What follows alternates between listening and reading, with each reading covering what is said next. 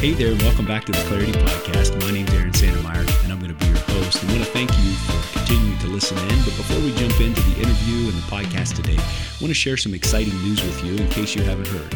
The book I have written, entitled A Caring Life, How Each of Us Can Change the Trajectory of an Uncaring World, will launch on September 26th and will be available on Amazon. The book is filled with stories of life and service in Africa and lessons I've learned about caring. And it gives us opportunities to examine our life as we care for others and how we can impact this world through caring. You want to pick it up on September 26th? Well, let's jump into the podcast.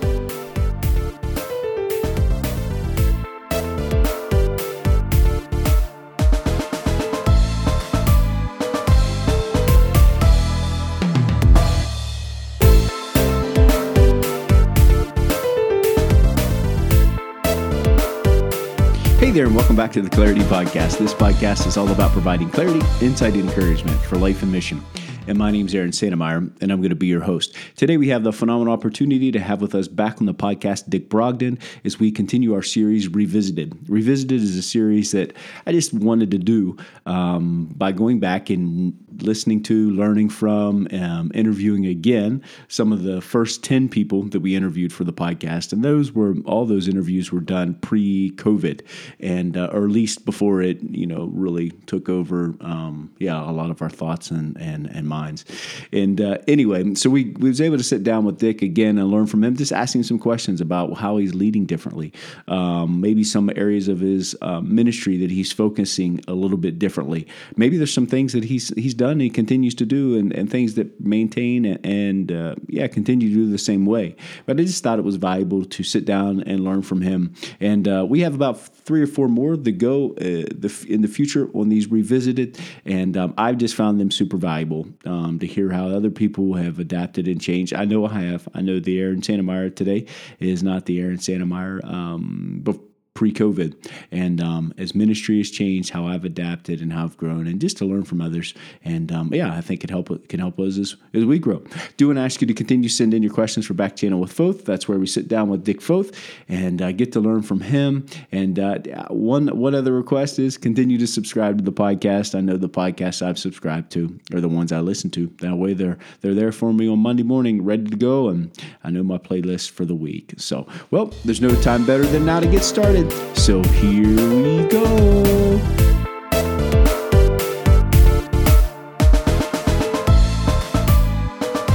Greetings and welcome back to the Clarity Podcast. So excited to be here again today with our friend Dick Brogden. Dick, welcome back to the podcast. Thanks, Aaron. Always a delight to be with you. Dick, majority of the people know who you are, but we just take a minute or two just to give a brief introduction. Yeah, I'm an Assemblies of God missionary. I live in Saudi Arabia. I'm the co-founder of the Live Dead movement and working now as the area director for the Arab world, and very excited to be a part of this great family of God. Amen.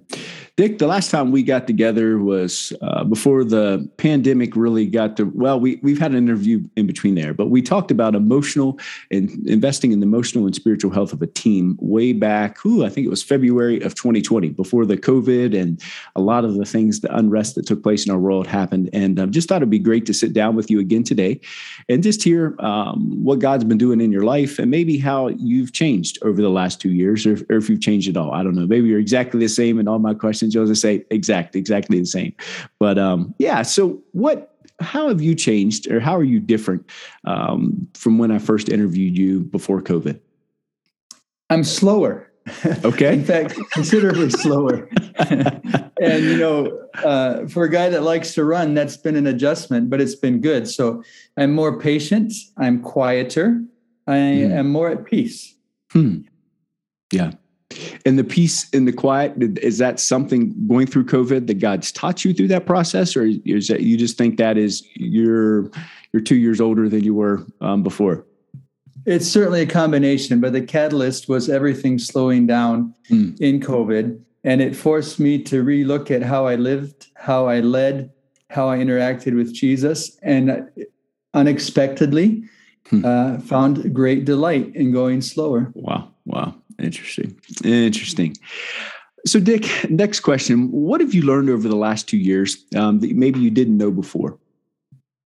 I've learned that the essentials are actually fewer than I thought they were, that simplicity is our friend, and that busyness and activity can often be the antithesis of fruitfulness. I think I had kind of bought into that general, primarily North American or maybe globalized at some level, idea that I had to do more and had to constantly be at work. And what I found out was there's a path to fruitfulness that is not busy. And that was new for me. So that would be one thing. And the second thing that really came out of the extended time in prayer and fasting, which I'll talk more about in a moment, that COVID made possible for me out of a very busy life with the enforced lockdowns and restricted travel. But it really came alive centered on Jesus. In fact, I'd like to share a quote from the book Radiant Glory, which is the biography of Martha Wing Robinson. And this is what she talked about in her experience in a slowdown period.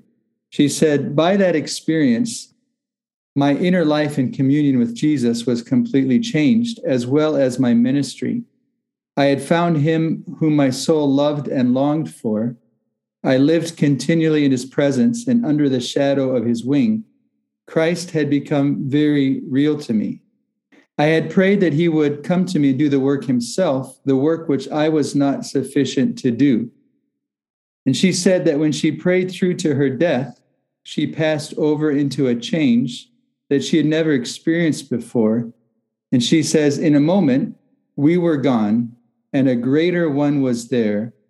Entire spirit, soul, and body were in a new and divine control. I can't claim to have that same experience she has had, but the slowdown made Jesus somehow more preeminent, and I saw how much he could do when he had complete control, and that's been beautiful. Yeah. Amen. Amen. Dick, so you talked about the busyness and you know that you're a person that likes to go, me too, run and fast. How are you leading differently than you were before COVID kind of broke out? I am praying much more frequently.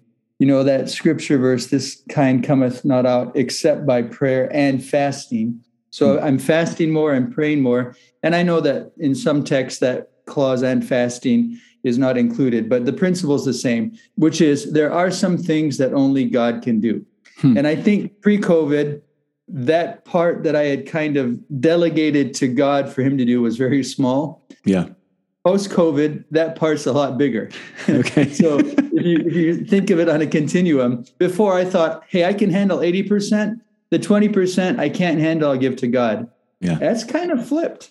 Kind of now I think I can handle 20%, but 80% of this has to be God. So that has affected how I have led people too, in the sense that I was probably guilty being one of those leaders of asking people to fill this form or take this training or attend this conference or read this book, and all good things, but accumulating to our workers on the ground more and more busy stuff. Yeah. Now I'm like, what can I take away?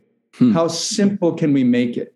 What are the essential things? And try and get away from my theorizing in my little ivory castle in my office and remember, what is it like to be boots on the ground and to give them, and it sounds maybe counterintuitive, as little as possible to believe that the field guys know their context best. Yes, I do believe in making resources available, but I think a cardinal sin of leadership right now is we put too much on our people. We want them to do too much.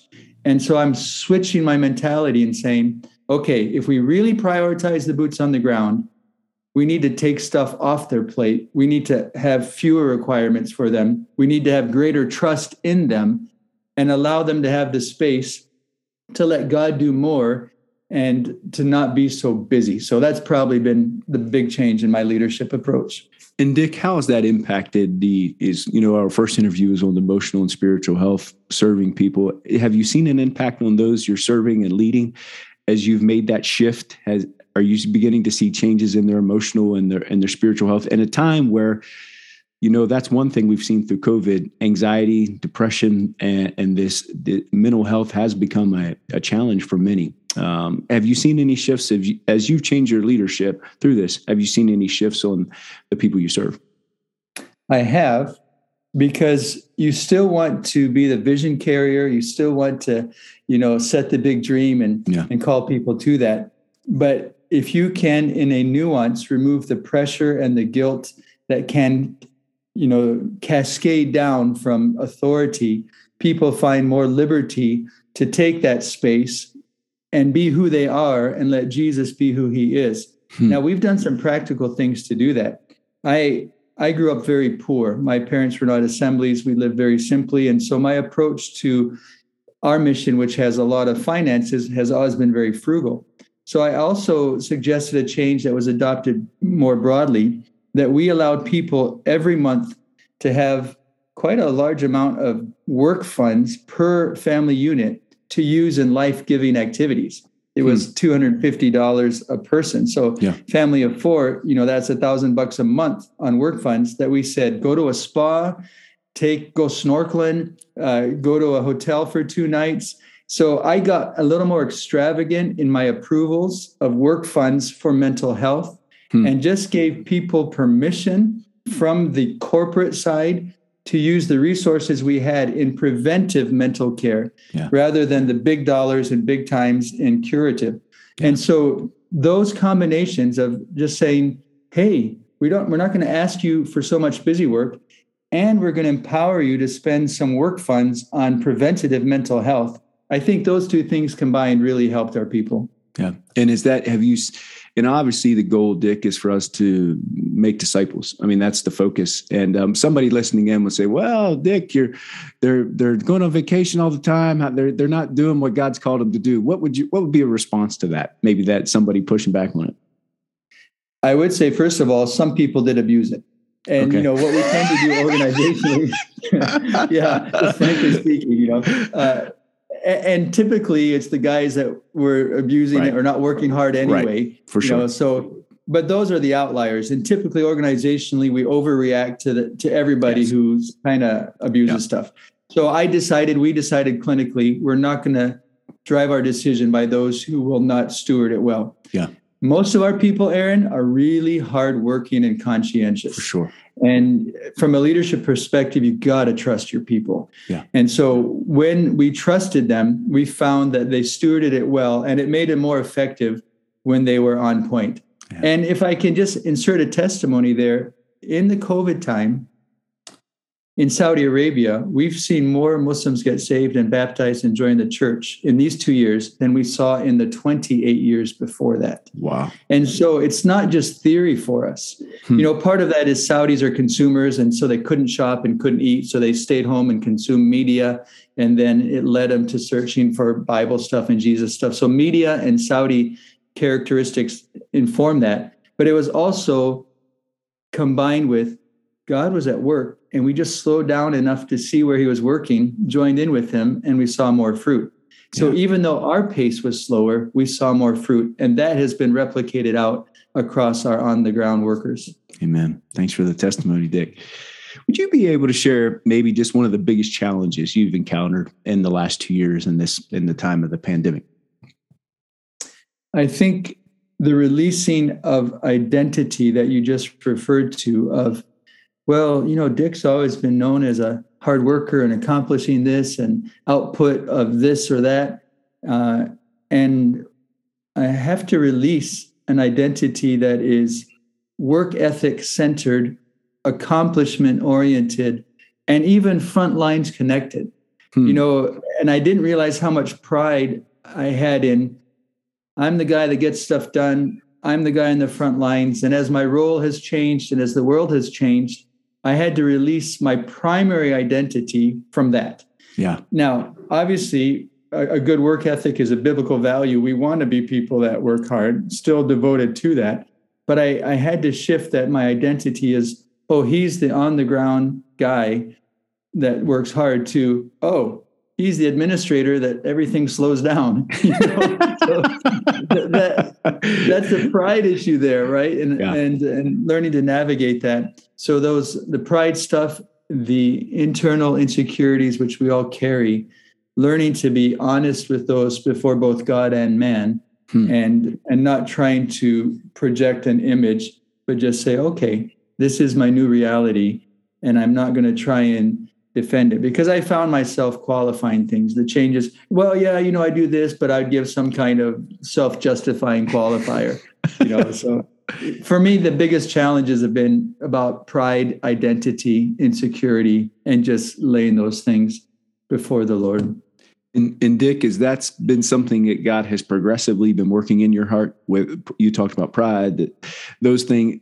Is that something that just has happened all at once, or is that something that God's continually working in your heart? Is maybe somebody that's listening in that has walking through the same process? Yeah, unfortunately, God's method of death is crucifixion, not cutting our heads off. And so it takes a long time. I kind of wish he'd just do one big sovereign blow and deal with that sucker. But no, in me, it is a long, extended process. And Aaron, honestly, it comes from the hands of those who are near. We kind of accept painful growth interaction from strangers better than we do from intimates. Wow. But God's preferred method is he hands the hammer to those who are right next to you. And so it is a long, painful process, and I'm not out of the woods yet. Thanks for your transparency. Dick, so we talked about a challenging time. What are some areas that you've maybe grown and been strengthened in the last 2 years? I think probably peace. It has derived out of prayer, fasting, and trust. But as the world has become more complex, and, as you gain more leadership responsibilities, less and less of the fun stuff comes to your desk, and more of the problem stuff comes to your desk. So that piece about, here's a difficult situation, but to quote Jim Bradford, it's not my problem.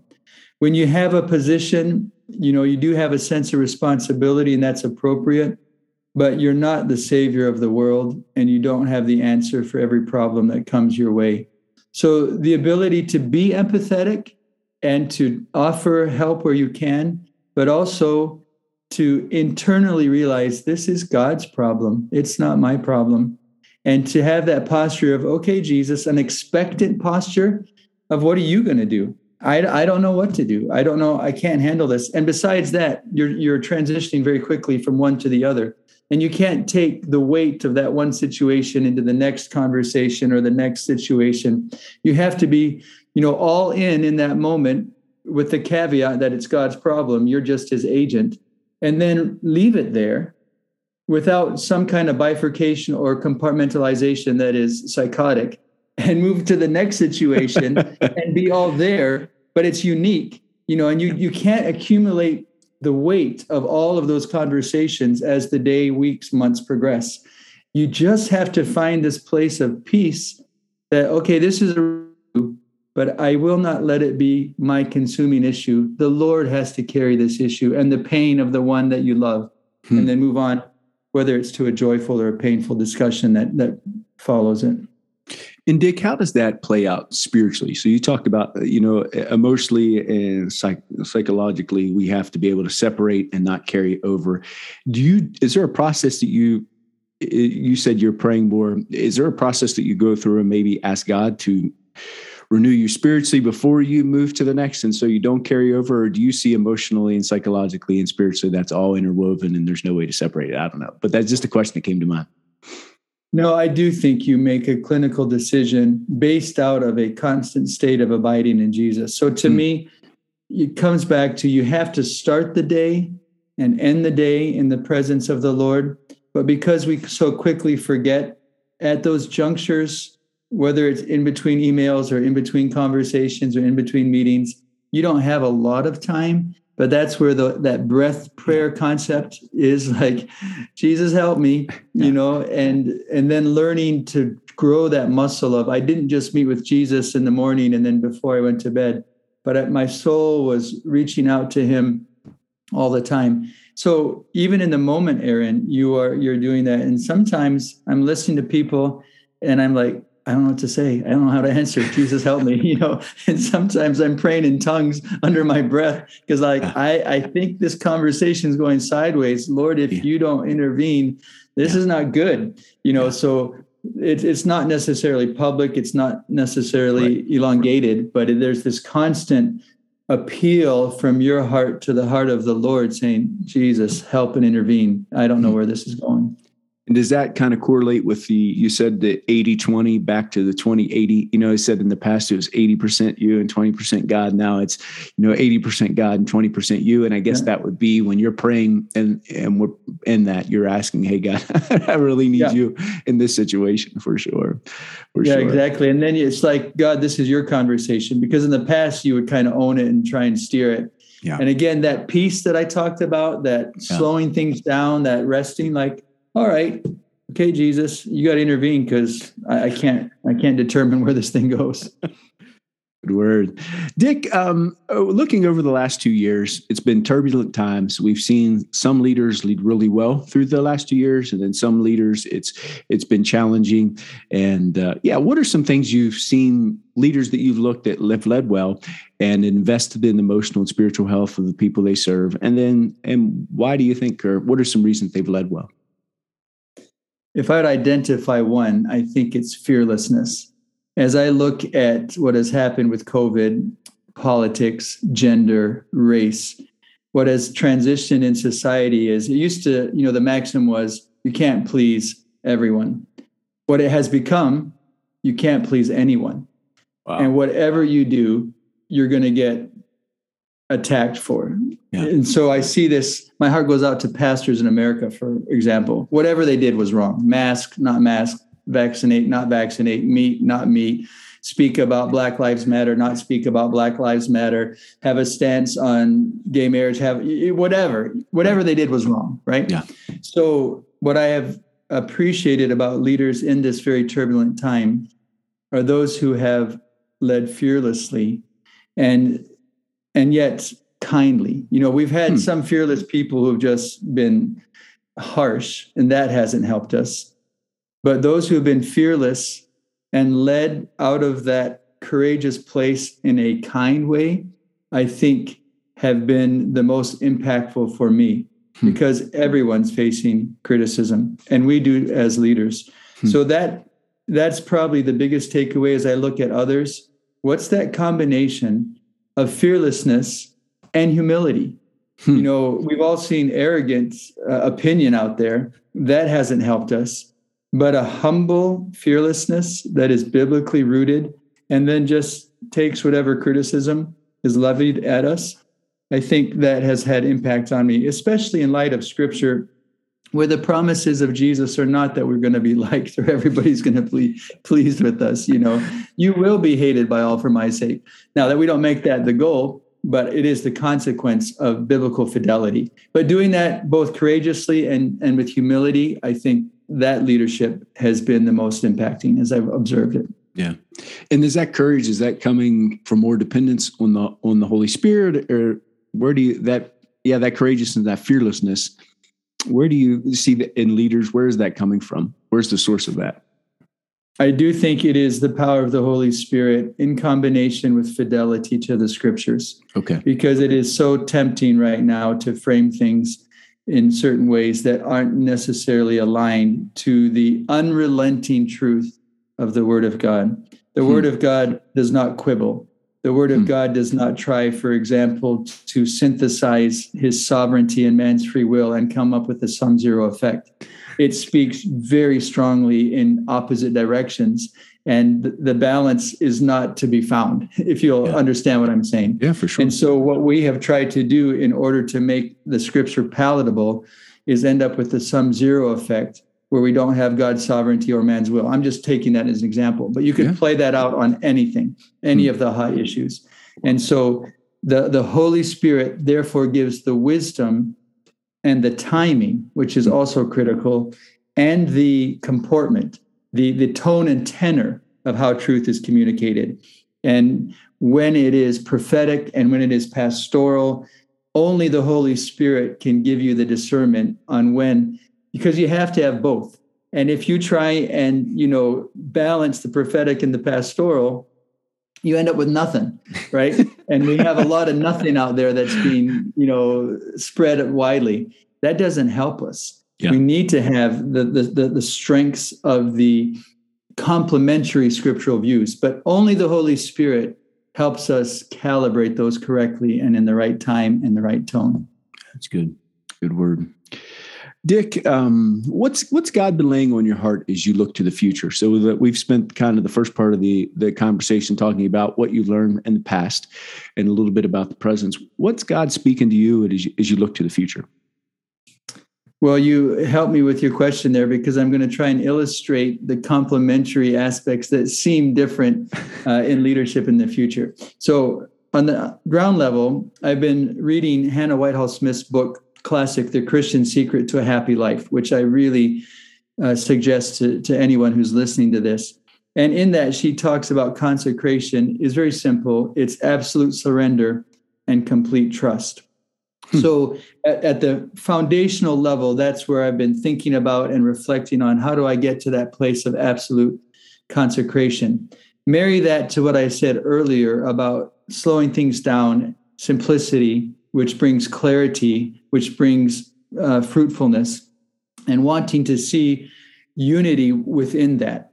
So with that as a base, where now it'll seem like I'm making a leap, but they are complementary, what I've really been thinking about is the concept of apostolic nasty.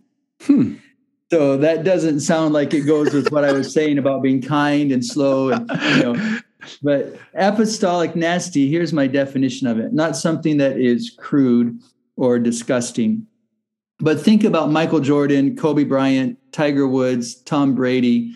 What made them different? Why Muhammad Ali? Why did they win multiple championships? Because at the professional level, everyone's a fantastic athlete.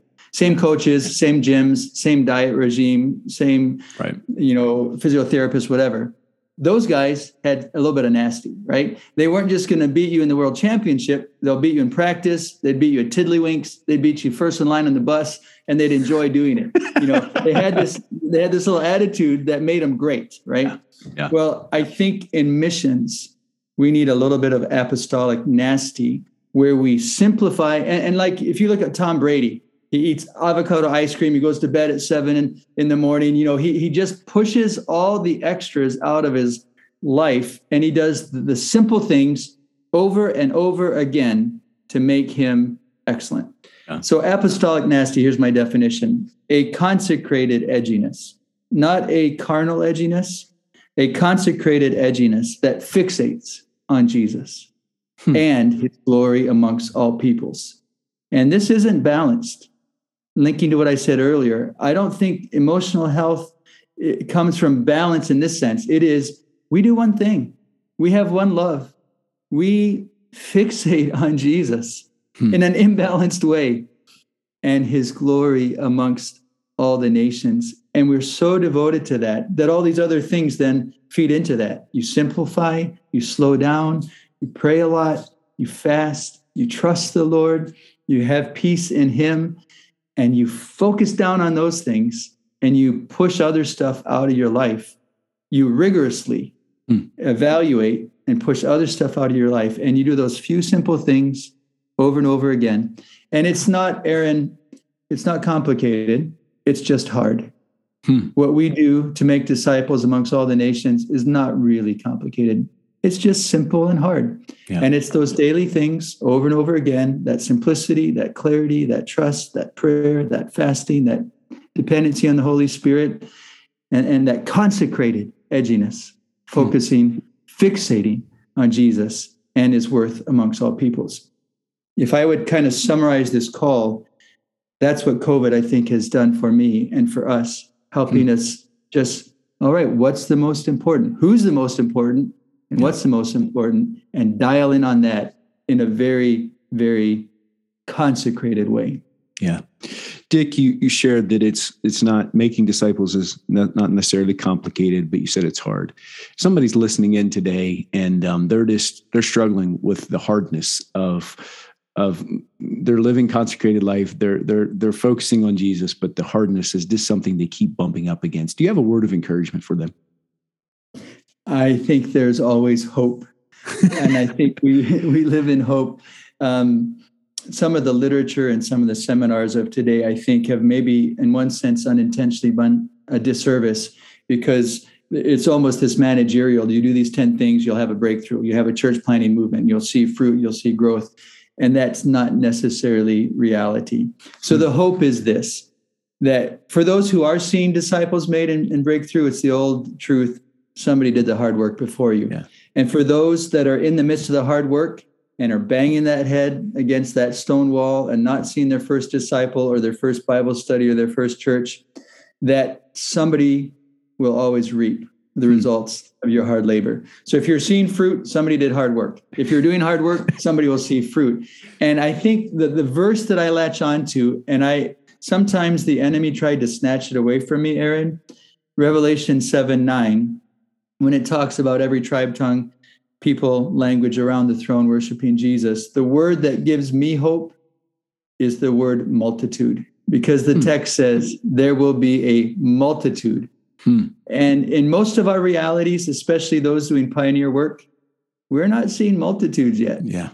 We might see one and he's crazy, or we might see three and they're bickering, or we might see five and they're all emotional basket cases, and they're jobless and lost their families and kind of weird in their own society. Sometimes at the beginning, you're just like, I'm not seeing multitude. I'm not even seeing mature. And I'd just like to have one solid guy. Well, when I look at that, I would say to the person you're referring to, your labor is not in vain. One day there will be a multitude from that people. And you may see it, but I want to be honest, you might not see it, but somebody will. The promise of Scripture is it will happen. And it's not up to you. You're not the only one at work here. There have been people before you. There'll be people after you. And so just run your leg well. And maybe you're that second leg of the 4x100, and you're just kind of lost in the muddle of that. That's okay. Yeah. Don't drop the baton. Keep running. Yeah. You make a good handover. Yeah. And at the end, we all get the gold medal. Thank you, Dick. Last question for you. How have you seen the last 2 years impact church? And, the majority of the people that listen to this podcast are missionaries and missions. How have you seen it impact? And do you still have that same hope that you spoke to for the future? Because some missionaries are concerned, what's this going to look like? How's this changed? Any thoughts on that? I think it has pruned. I think it has deconstructed in the positive sense. I don't mean theological deconstruction that's going on in our society. And I think it's revealed what is real and what is not. So, for example, in Morocco, before COVID, we had 54 house churches. After COVID, we have 18. Now, you could look at that and say disaster, and there's been a multitude of factors. There was some difficult models that we don't want to continue. There was some leadership sin. There's a whole bunch of stuff that happened, as well as the lockdown. But I think it was from the hand of the Lord to show what was real and what was not. And you can apply that corporately. You could also apply that personally. The impact has been the Lord's sovereign good hand removing some things from us that weren't real, at least that weren't honoring him, and getting us down to, all right, because as missionaries, Aaron, we are complex. None of us are perfect. We all have altruistic motives. We all love Jesus. We all want to see his kingdom come. We want to see the church planted, but we all have a little bit of brokenness too. We all have a little bit of sin. And I think whether at the corporate or the personal level, that has been revealed and is being revealed. And I don't think the work is done. Even though some of these restrictions on COVID are lifting, the Holy Spirit was before, during, and after. And I don't think that work of pruning is done. I think he's getting us down to simple, lowly, hungry, seeking vessels that he will fill. And he will fill with himself, and he will fill with his Holy Spirit. So I do think, as difficult as this season is and as crazy as our world has become, I do think and firmly believe that our greatest days as missionaries and a mission are ahead of us if we will stay lowly, prayerful, and consecrated before Jesus. And I do think that in our home countries, there will be one more great awakening. And in our fields, there will be one great final harvest before Jesus comes. And it's all ahead of us. So I think I have greater hope and excitement than I've ever had. And I look at this last season as a gift from a very merciful Jesus to prepare his people for the great harvest that he will bring in for his great name. Amen. Dick, thank you so much for hanging out with us today. Will you pray for us? Whatever direction you'd like to pray as we end the podcast. Lord Jesus, we just want you to be preeminent, and to be with you is far, far better, as Philippians 1:27 says. And we want to live in that reality, Jesus. We want to live consecrated, which is joyful, even though it's painful. It's simple, even though it's hard. We just want to live with Jesus at the center. So I do pray for those that are listening on some key components. Would you give them peace? And would you give them hope? That our best days are ahead of us. And as we simplify and slow down and center on Jesus, you will do more, because you're more worthy than just one believer from our people group, or 7 from the tribe, or one church in our city. You deserve more glory than that, and you shall win it for yourself. And we get to run along with you and join that dance, and we're thankful. So, Jesus, I pray for every listener for peace and for hope. In Jesus' name, amen. Amen.